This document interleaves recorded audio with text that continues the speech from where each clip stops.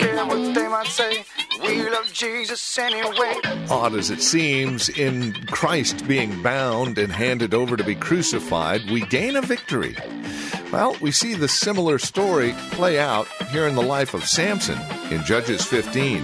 Join us as we explore it together. Lady, could you worship and adore a risen Lord? Care what they might say. We love Jesus anyway. Care what they might say. We love Jesus anyway. The gospel narrative is full of contradictions or seeming contradictions. Today we will explore one of them. In binding, there is a victory. Welcome to Way of Grace with Pastor Jessica Stan from Grace Bible Church in Hayward and online at grace-bible.com. Today we're in Judges 15, verses 6 through 19, as we see the attempt to bind Samson, and from that attempt, a massacre of the enemy. It is a victory that seemingly comes out of bondage. Here's Pastor Jesse with today's broadcast of Way of Grace. In verse 10, and the men of Judah said, why are you come up against us? Now, will you mark the intervention of the people of God, the men of Judah? You can't get more Jewish than that. Yehuda, Yada. That is essentially Judaism. But we can get into the Israeli, Lebanese variation of the culture and all that dynamic. We're not. The text is teaching us the Judites because the Judite, as you guys have learned here for many years, is the warrior tribe. Besides Benjamin. They are the warrior tribe. Their job was to go in first into the land of Palestine. Remember that? So they have a keen sense that something strange is happening where all these Philistines are encamping about in Lehi. They feel threatened, don't they? Do they feel threatened? All right, I want to help you because this optic should map over to where we are today. I told you if you're not preaching and teaching and exalting Christ in relationship to what's going on in our world, you are missing the point. You're in a time capsule, in a bubble, in a delusion. If the word of God is not relevant to where we are right now, the spirit of truth is not working in our community. And so the men of Judah said, why you come up against us? And they answered, to bind Samson. I want you to get that. What is the goal of the flesh? To bind Samson. Now Samson points to who? Jesus. And if it points to Jesus, who else does it point to? The believer.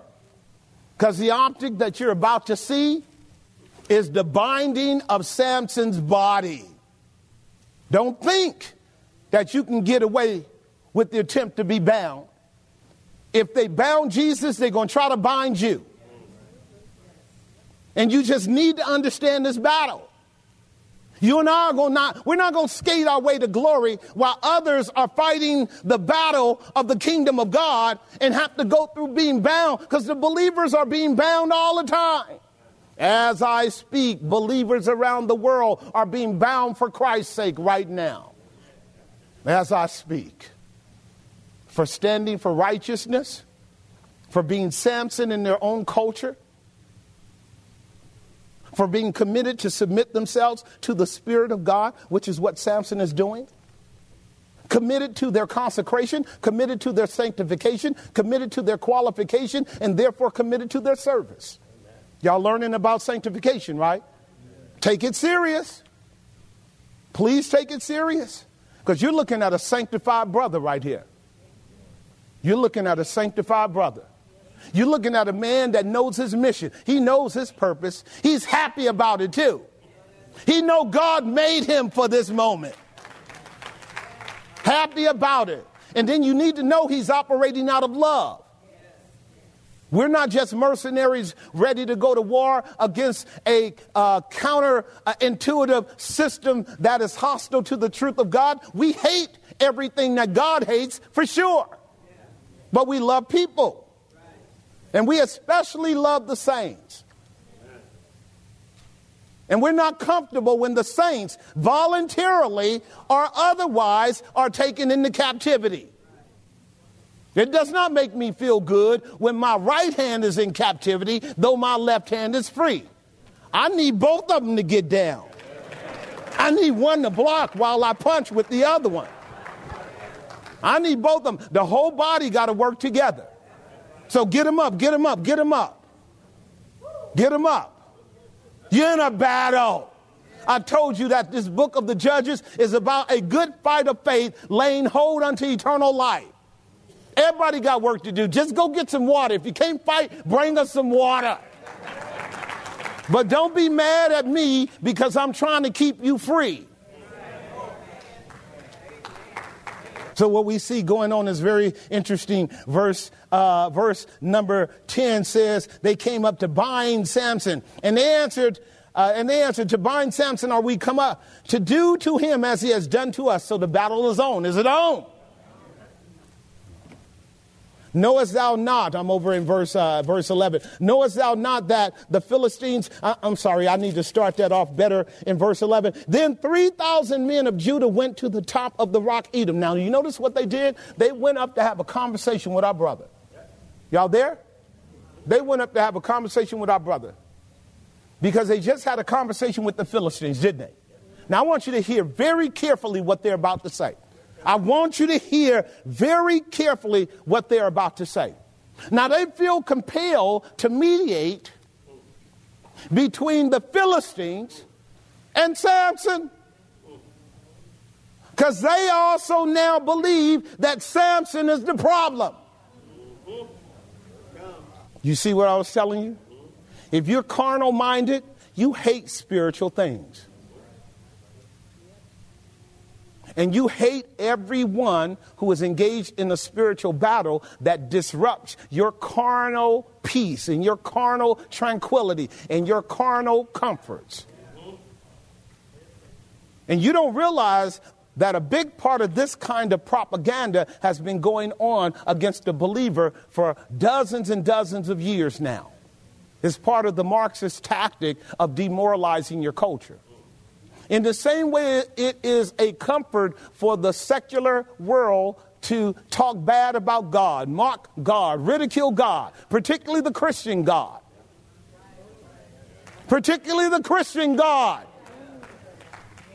Because look, if you run up on my Muslim brothers talking about cussing Allah out, you getting ready to meet Samson. Am I telling the truth, brother? The one thing they're not going to let you do is just openly ridicule and blaspheme their God. This is where Christians are weak today. And it has translated from, you can talk bad about my God, to you can talk bad about my pastor. And you can talk bad about my fellow brothers and sisters in Christ. In fact, let me come on over there with you and talk bad about them.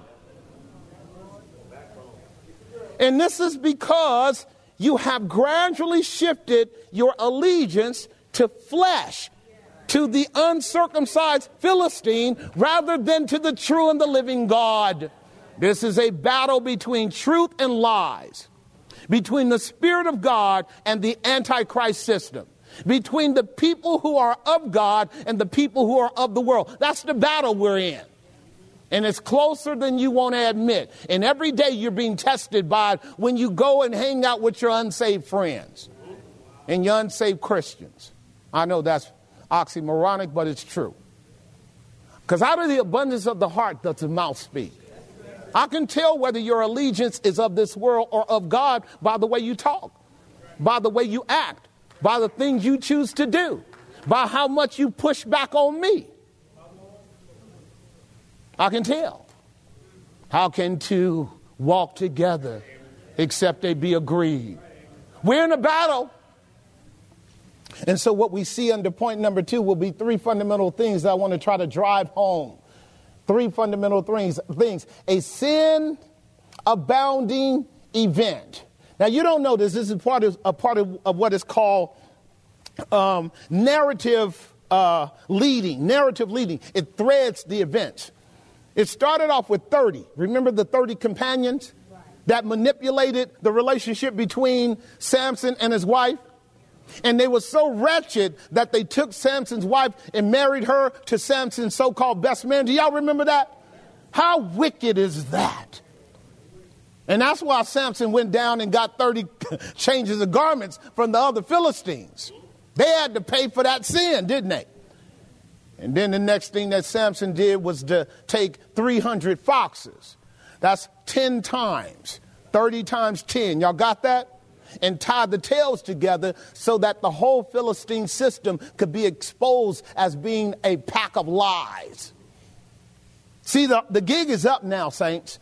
This is like full-on war now. Y'all got that? We're like, we own now. This is it. Samson is like, okay, it's time. We got one more epic to look at. That's going to be chapter 16. In chapter 16, Samson is going to go in with the same tactic that worked the first time. He's going to fall in love with a sister named Delilah. Is that right?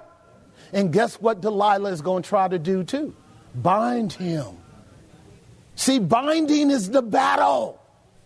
Bind the strong man and you can spoil his goods.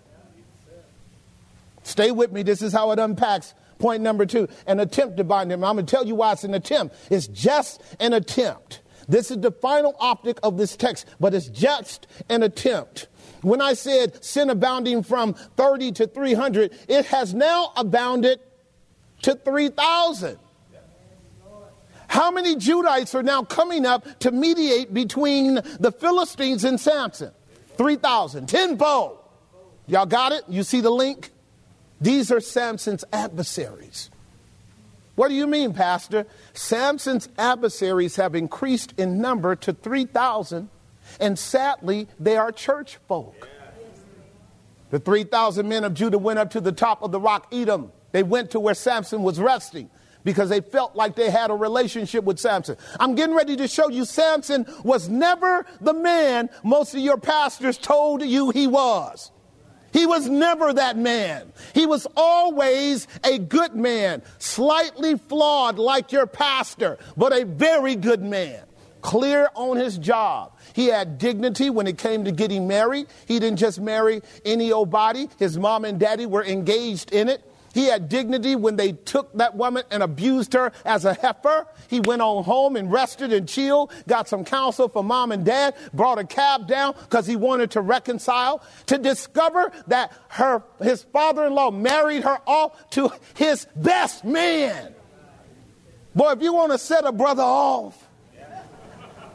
See, and Samson didn't kill anybody. He just burned up the fields to let the Philistines know you are wicked.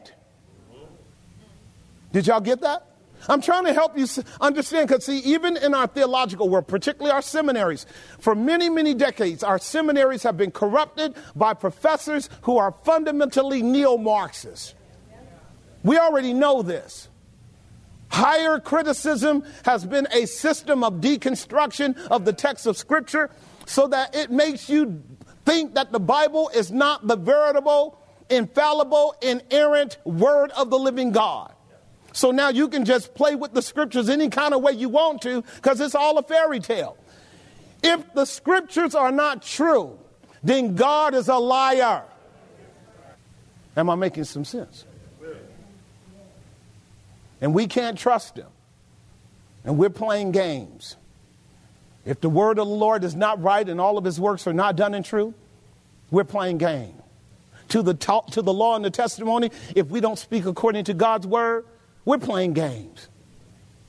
When Jesus says man shall not live by bread alone, but by every word that proceeds out of the mouth of God, then Jesus is a liar right along with his Father. If Jesus is praying to his daddy in John 17, Father, sanctify them in thy truth. Thy word is true. That was a farce prayer on the part of my master. If the word of God does not know how to sanctify you and build you up and give you an inheritance among them that are sanctified, then you and I are living a delusion. I'm here to tell you that the word of God is true, trustworthy, and it will never ever be found flawed justly. It changes lives. It changes cultures. It changes nations. That's why they want to remove the word of God from the vocabulary. And we've gone through this secular experience for the last 150 years of removing the word of God from every necessary institution in our society, and secularism has dominated. Now look at how people think. That somehow you proceeded from a protozoa, an enzyme, and turned into a tadpole. Now some of us think like tadpoles. There's definitely no doubt about that. And our higher species brothers, the monkeys, some of us dumb and goofy as gorillas. But if you believe that, you cannot believe the Bible. You cannot believe the Bible. You cannot believe that God made man with his own hand out of the dust of the ground and breathed into his nostrils the breath of life. He made a grown man. Not a baby, a grown man. That's the end of every believer. A total grown man and woman in the image of God in the person of Christ, with fellowship with the Father for all eternity. That's what God is making us to be. Grown men and women. Not children, grown. Soon as he stood Adam up and breathed into his nostrils the breath of life, they began to have a conversation. And the way you are saved is God breathes his spirit into your soul through the gospel and wakes you up out of sin. And now you can hear God like you never heard him before. You used to mock, you used to laugh, you used to ridicule until God showed you your sin. And then showed you the glory of the only one loved you enough to take your place on the cross. All of a sudden you go, oh, it's true. I never knew it. This is called the convicting work of the Spirit, to convince you of your sin and of God's righteousness in Christ and make you happy about him dying on the cross for you. The struggle now, child of God, is that the enemy wants to constantly bind you. He wants to constantly bind you. He wants to bind your mind. He wants to bind your mouth. It happened for the last 2 years. He bound your mouth. He wants to bind your heart. He wants to bind your life. He shut us up because he understands that fellowship is like preparation for war when we come together and talk about it. And we get stirred up to go out and fight the battles where we live. No, don't let them huddle up. If they huddle up, they're going to start a fire. And they're going to start singing. And they're going to start praising God. And they're going to start feeling good about being in Christ. And they're going to be strengthened with all might in the inner man. And they're going to be inclined to do exploits. Don't let them come together. We took a big hit for the last 2.5 years. Because some of us were Philistine Christians. American Christianity is wrecked right now as a consequence of it. Be sure of it. They're more scared now than they ever have been. More anxiety, more fear, more depression, more doubt, more confusion, more than ever. Do y'all hear me, children? Can I talk to you today? You don't see Christians. You see a bunch of weak people. That's what you're seeing. Now you got folks that really want to go against. This is what happened. When we tried to stand for what was true and what was right, all kind of Christians got mad at us. What you doing? Worshiping. Y'all should be laughing at that one. What you doing? Worshiping God.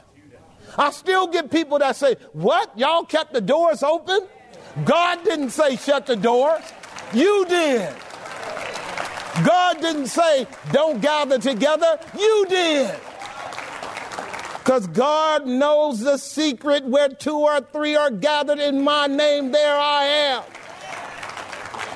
Yeah. I love my Christian brothers and sisters, but some of y'all Philistines, I know it hurts, but it's true. You got to overcome it, and you get to do it today. Because I'm going to teach you something before I'm done. I'm going to teach you something. I'm going to teach you it's a false optic, what you're looking at. Now go back to our text and watch this pathetic engagement that teaches us a redemptive reality before I shut it down. I'm in chapter 15 and I'm at verse 12. And notice what it says. And they said unto Samson, we are come down to bind you. You see that? We are come down to bind you. Now, is this not an upside down, backwards picture? Church folk whose job it is to practice liberation. Isn't the gospel to set the captives free? To loose the prisoners? To deliver those that are bound? Is that not the gospel? How is it that they're turning around to go hunt down the judge of Israel? Samson is the final good judge of Israel. And they want to bind him. I don't know where I want to start now. Because I could start in John 18, where our Lord had already told the other 11 disciples, one of you is a devil. And they have just entered into the Garden of Gethsemane, where Christ is praying to the Father about just a little measure of strength to get through the rest of this battle. I don't know where to go. But maybe John 18 will tell me that here comes Judas Iscariot with a whole band of the rulers of the high priests, along with the rulers of the Roman Empire. And guess what they're coming to do? Bind him. That's false religion. And it shouldn't miss your point that the Judite tribes here is the same name as Judas Iscariot. And the word Judah in the Hebrew means to praise God. Is Judah praising God? No, he's praising the devil. Because the devil has already entered into him. And one of the manifestations of the devil is that he always wants to mock God. See, God is the one that binds and loosens. Jesus said in Matthew chapter 16, verse 19, Peter, I give you the keys of the kingdom, and whatever you bind on earth will have already been bound in heaven. Whatever you loose on earth will have already been loosed in heaven. The job of the church is to facilitate the Spirit of the living God in liberating men and women from bondage. And if we do any binding, we're binding the satanic system, the satanic kingdom, and every policy that would go contrary to the word of the living God. Am I making some sense? This is the battle we're in. When the last time you bound the devil? That's a good word, isn't it? When the last time you bound the devil in Jesus' name? When the last time you opposed a foe that was trying to bind your brother or sister in Christ? When the last time you heard a policy coming out of these wicked politicians that you said in your heart, Lord, give me grace to be a part of binding that demonic, ungodly, unconstitutional, inhuman, insane policy. Are y'all hearing what I'm saying? May God wake you up to the warfare. May he wake you up to the warfare, because a lot of Christians are asleep or they're on the enemy's side. Who's on the Lord's side? I will give unto you the keys, authority of the kingdom of heaven, and whatsoever you shall bind on earth shall having been bound in heaven. Whatsoever you loose on earth shall be loosed in heaven. That's the battle of the church. Well, you are listening to Way of Grace with Pastor Jesse Gastand from Grace Bible Church here in Hayward. Closing out our time together today, we invite you to reach out to us. Let us know how the program encourages you in your walk with Christ. Questions, comments, prayer requests are always welcome. You can either write to us, give us a call, or stop by our website and drop us an email. Now, the best place to go, of course, is the website. Not only will you be able to write to us via email, you'll be able to get more information about who we are, what we believe, worship times, how to get here. Grace-Bible.com is our website. Again, that's Grace-Bible.com. If you wish to give us a call, the number is 510-886-9782. That's 510-886-9782. If you're writing to us, our address is 22768 Main Street. That's 22768 Main Street. Here in Hayward, the zip code 94541. That's 22768 Main Street, Hayward, California, 94541. One final note as we close out our time today, this program is listener-supported. If you wish to partner with us, we would be more than grateful. This broadcast airs throughout the Bay Area as well as online, impacting thousands for the sake of Christ. And that is our hope and our goal. If you'd like to partner with us along those lines, feel free to write or give us a call. No gift is too large, no gift too small, whether a one-time gift or a monthly support. You're more than welcome to reach out. We would love to partner with you as we minister the gospel of Jesus to the Bay Area and the World Wide Web. Thank you for spending time with us today. Until next time, may Christ be your way of grace. I don't care what they might say. We love Jesus anyway. I don't care what they might say. We love Jesus anyway.